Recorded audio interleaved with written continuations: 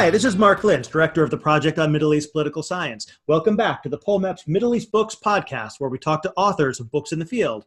Joining us today is Jim Crane of the Center for Energy Studies at the Baker Institute at Rice University, author of the new book, Energy Kingdoms, Oil and Political Survival in the Persian Gulf, which was published last year by Columbia University Press.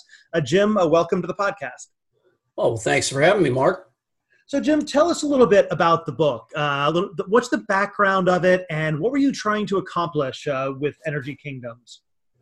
Well, I meant it for in a couple of to fill a couple of holes. Really, there was a when I was doing my PhD prior to writing this book, I found a problem with a political theory, rentier state theory, that argued that energy subsidies in the Gulf were rights of citizenship. So I wanted to challenge that and argue that couldn't be the case because, if governments kept subsidizing energy in that part of the world, that they'd eventually go bankrupt. And I also wanted to get into the understudied subject of energy demand in these export countries. I mean, we always looked at that region as a global supplier of energy, but nobody ever lifted the hood on their own economies domestically in the Gulf and looked at just how much energy they use domestically. And since I lived over there for 4.5 years in Dubai, and was working as a journalist for part of that time, and writing a book about it, one of the things that really stuck out to me was just how much energy it takes to keep people comfortable and to keep life moving along in the Gulf. And so tell us a little bit about that, because I was actually really quite struck by some of the detail that you have in there about the sheer magnitude of this energy demand relative to everything else. Yeah, that's right. So energy has been cheap in the Gulf since day one, right?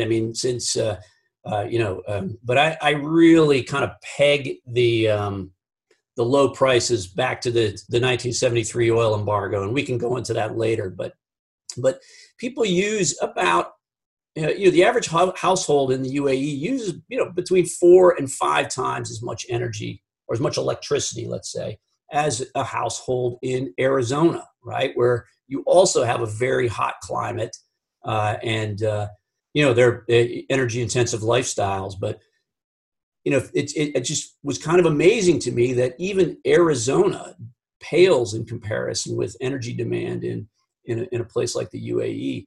And the UAE is not even the highest. Kuwait is just off the charts in the amount of energy that's used over there.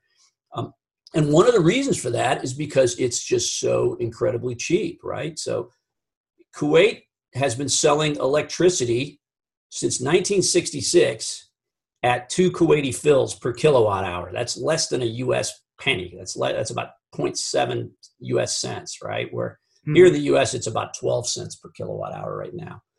And so that price has not changed since 1966, more than 50 years, and is still in force today in Kuwait. So when electricity is that cheap, people don't care how much they use. They build a big, inefficient house, and they can cool it, and they can leave the windows and doors open if they want, and they can have a chilled swimming pool, there's no incentive to moderate your demand, even though that the government is providing that electricity by burning crude oil and burning heavy fuel oil, and sometimes even diesel fuel, really expensive feedstocks for their power generation. So it's costing the government anywhere from 15 to 20 cents per kilowatt hour to provide electricity that they sell for less than a cent. So it just seemed crazy to me, and it was something that hadn't been covered. So I wanted to wade into it. Given the wealth of these countries and the surpluses of energy and oil and gas that they have, why is it a problem? Why can't they just keep doing this indefinitely? Well, so, Qatar could do it indefinitely. They still give electricity away for free to their citizens, and their population is pretty small relative to the size of their natural resource base, right? They've just got, 100 plus years of natural gas, and they're never going to, domestic demand is never going to be a problem for that country. But for the other five, it's already gotten to be a problem. And if you are consuming your main export commodity in ever greater amounts, at some point your economy is going to be damaged.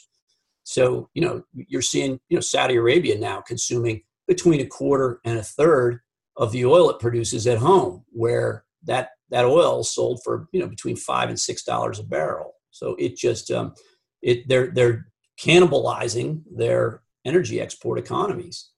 And, and if you're doing that, you're also damaging your political system. I mean, these are countries that use oil rents to buy public support. I mean, they're patronage-driven political systems that need those oil profits from overseas to keep these ruling families in power. So not only were these, was rising energy demand a threat to the economies, but it's a threat to these ruling sheikhs that govern these countries. And if they couldn't get it under control, at some point they were going to have to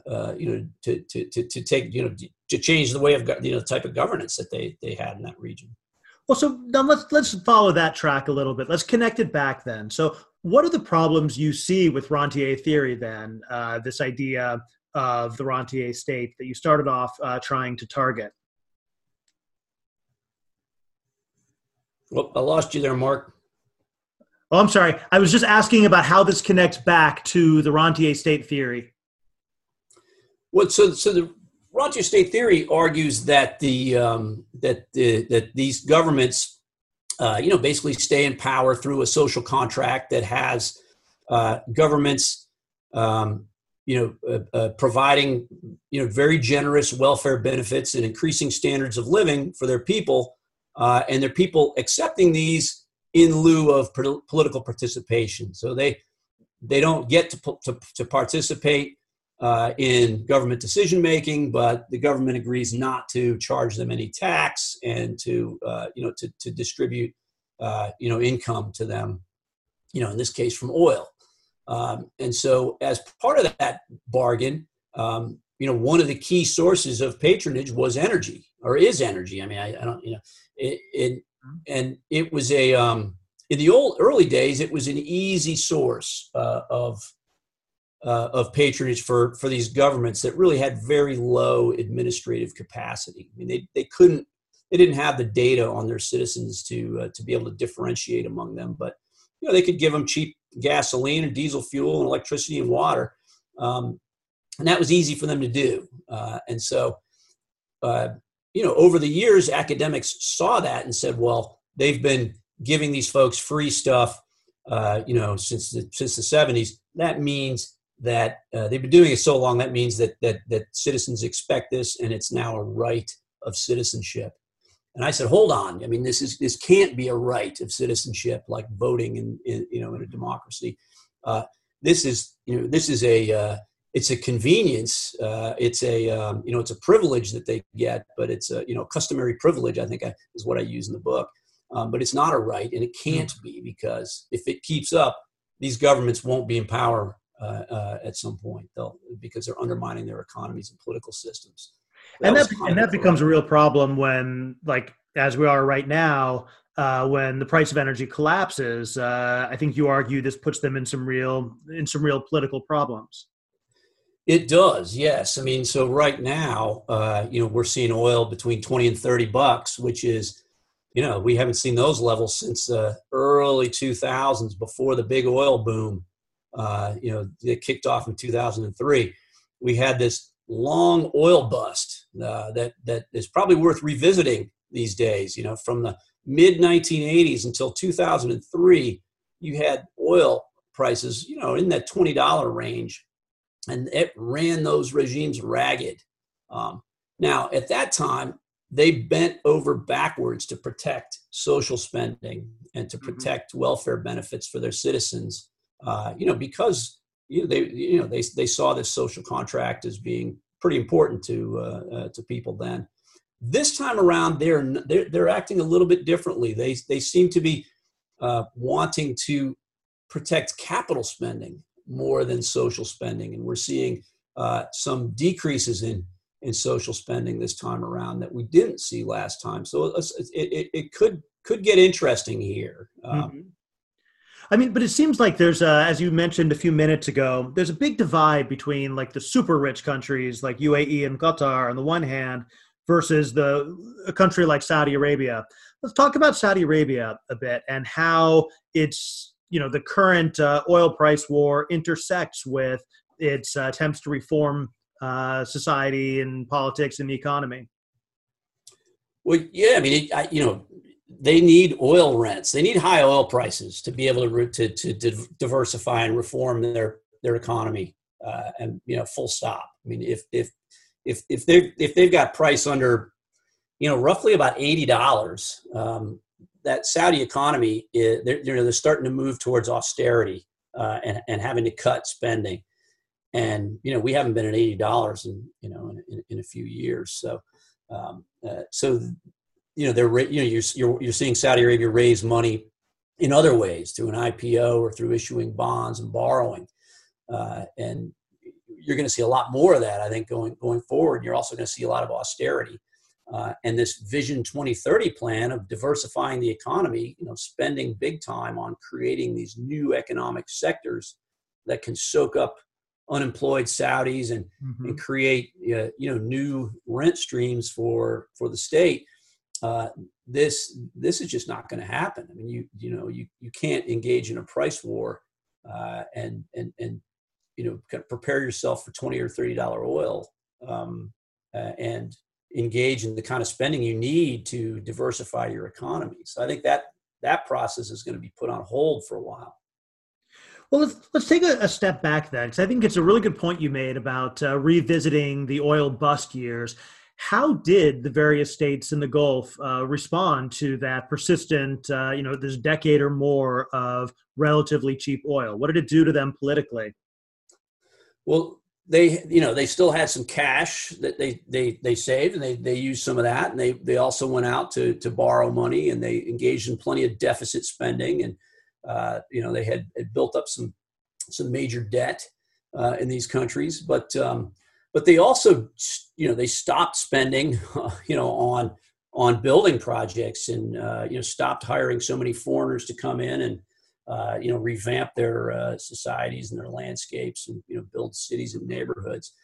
So a lot of that overseas, FDI dried up at that time. But they really seem to, to try and protect their ruling family relationship with citizens. It just seemed like there was a lot more outreach. The populations were much smaller then, so people could legitimately show up at a majlis if you had a problem and ask your sheikh for help, or get an import license for your family for some obscure brand that you wanted to import. Your family you could import, and then you could have a monopoly on selling that brand inside the country. So they used various, and they also did, there's a bit of a repression here and there as well. I mean, it's, these are, absolute monarchies, and at certain time, mostly when funds are flowing, they're more benevolent autocracies, but when they have to get tough, they do. So during the height of the Arab Spring, when they were really facing pretty serious challenges of possible mobilization, oil was high. I mean, these regimes were flush with money. And so now their margin would seem to be quite a bit lower. That's right. Yeah. So, I mean, they were lucky during the Arab Spring that oil prices were so high that they could essentially buy off their publics. And that's really what happened in the GCC countries. And, where Bahrain and Oman needed a little extra cash, you saw that come in from their brethren in the GCC.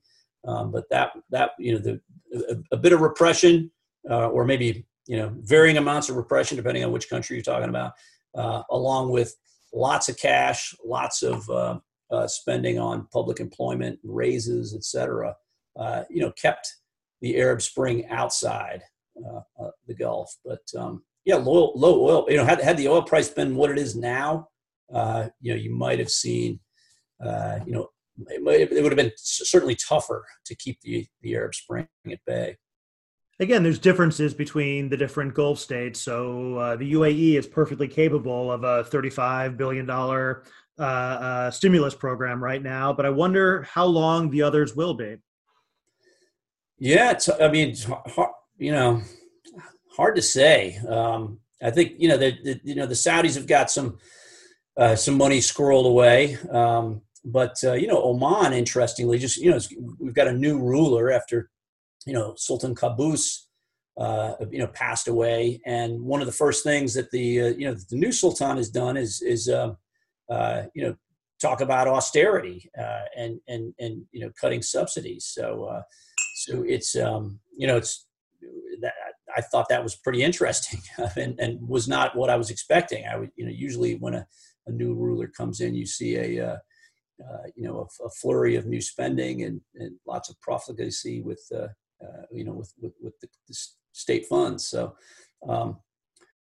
as you mentioned, the rich monarchies are probably going to be okay. I mean, I guess the other one that's tricky is Bahrain, but I mean, I think it's become such a police state that that they've just kind of given over to full on repression and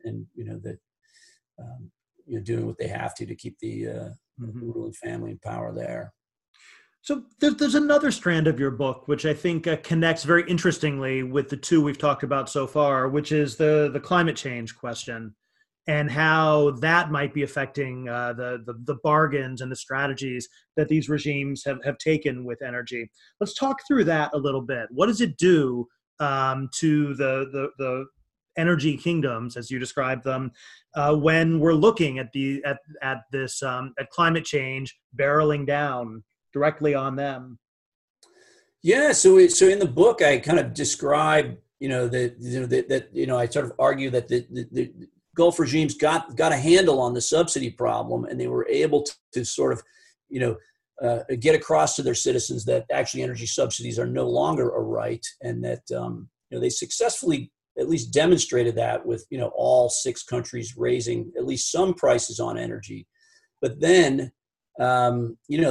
Just as they were having some success with that, this other even bigger and more difficult problem arose in the form of climate change. And climate change is kind of it's almost like a lose-lose proposition for these countries because they, if climate action succeeds, oil demand is going to go down globally. It has to because we can't just keep combusting fossil fuels and warming the planet.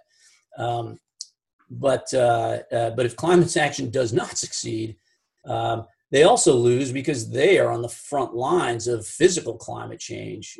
Their summers are getting hotter, and they're approaching temperatures now that are beyond that which the human body can stand, even healthy adults. It's not going to make the price of air conditioning go down.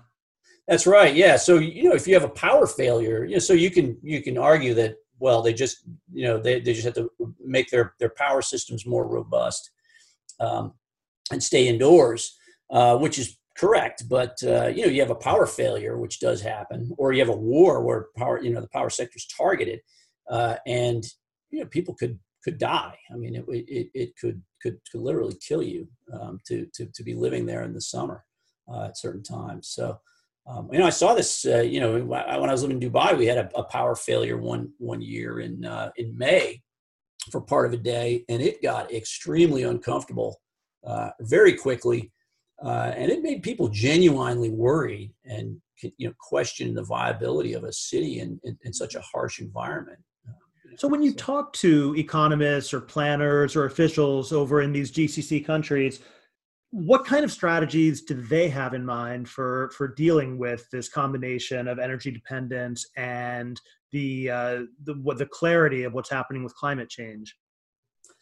So for now, I mean, I think they're sort of worried about the climate action and cutting into their economies and of course, yeah. So they're I haven't seen much in public about they're worried about the warming temperatures and that effect yet, but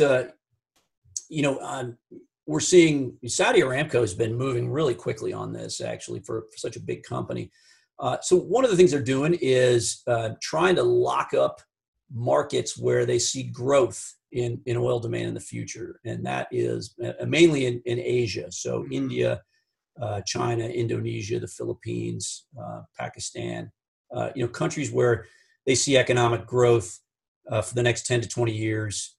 And so Aramco is doing that by buying refineries or building new refineries that they can configure around Saudi grades of crude. So they've got guaranteed market share in that part of the world.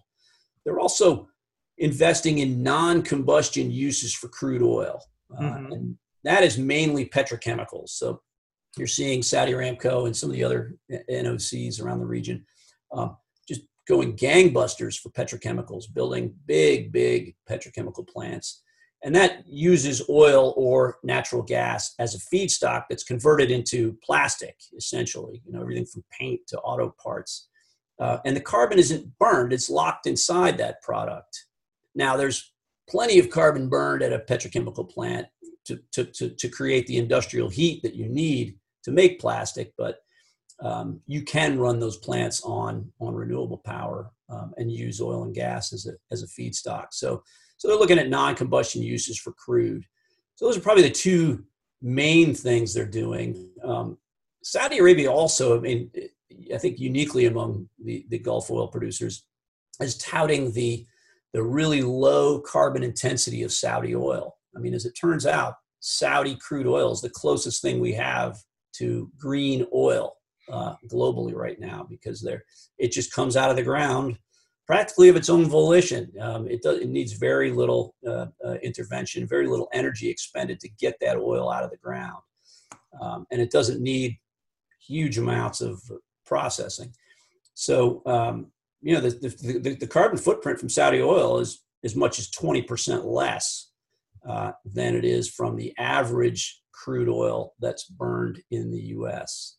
So let's go from there then to one of the other things which runs through the book, which I think might be relevant here, is the difference between the oil and the natural gas and how that might play into these choices that states are making. What do you mean the differences between oil and natural gas? In terms of the way it's sold, and in terms of like the long-term deals and contracts and the connections to Asia, but also in terms of environmental impact and that sort of thing. Yeah. Well, it's a tricky one to kind of to try and predict how it's going to play out. Oil is much more carbon intense than natural gas, and there's a lot more push to try and decarbonize transportation. But right now, oil is the only transportation fuel we have globally. There really isn't any. There's no substitute that's viable yet. You're seeing electric vehicles, on the margins, but there really isn't. Whereas natural gas is a clean substitute for coal. So you're seeing a lot of demand for gas now to replace coal and to reduce the carbon emissions, about half the carbon from burning coal for power generation. But the problem for gas is that there are lots of substitutes for it that are even cleaner than gas, right? So they're, starting with wind and solar. So some of the countries that are, and oil companies that are banking on natural gas, they're banking on that they can continue to replace coal and that they can use it as a feedstock in petchems, and they see a longer life for gas. But others argue differently that we've got this massive transportation sector globally that depends almost 100% on oil, and that oil is going to be the fuel that sticks around the longest. So, if you look at airlines, trying to decarbon, trying to move away from oil in the airline fleet, that's a long way off. So there are people betting on both sides of that one.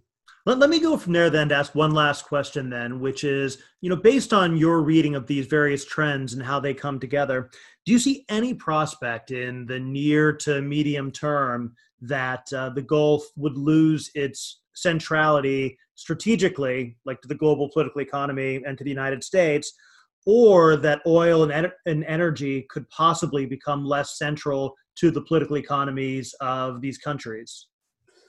Well, yes. It certainly is possible that And both of those things are possible. I mean, oil could lose its centrality to, the global political economy. I mean, it is to some extent already. I mean, you're seeing oil production around the world, growing more and more diverse. Lots of new production in the Western Hemisphere, in Guyana and Brazil, for example, here in the U.S. Also.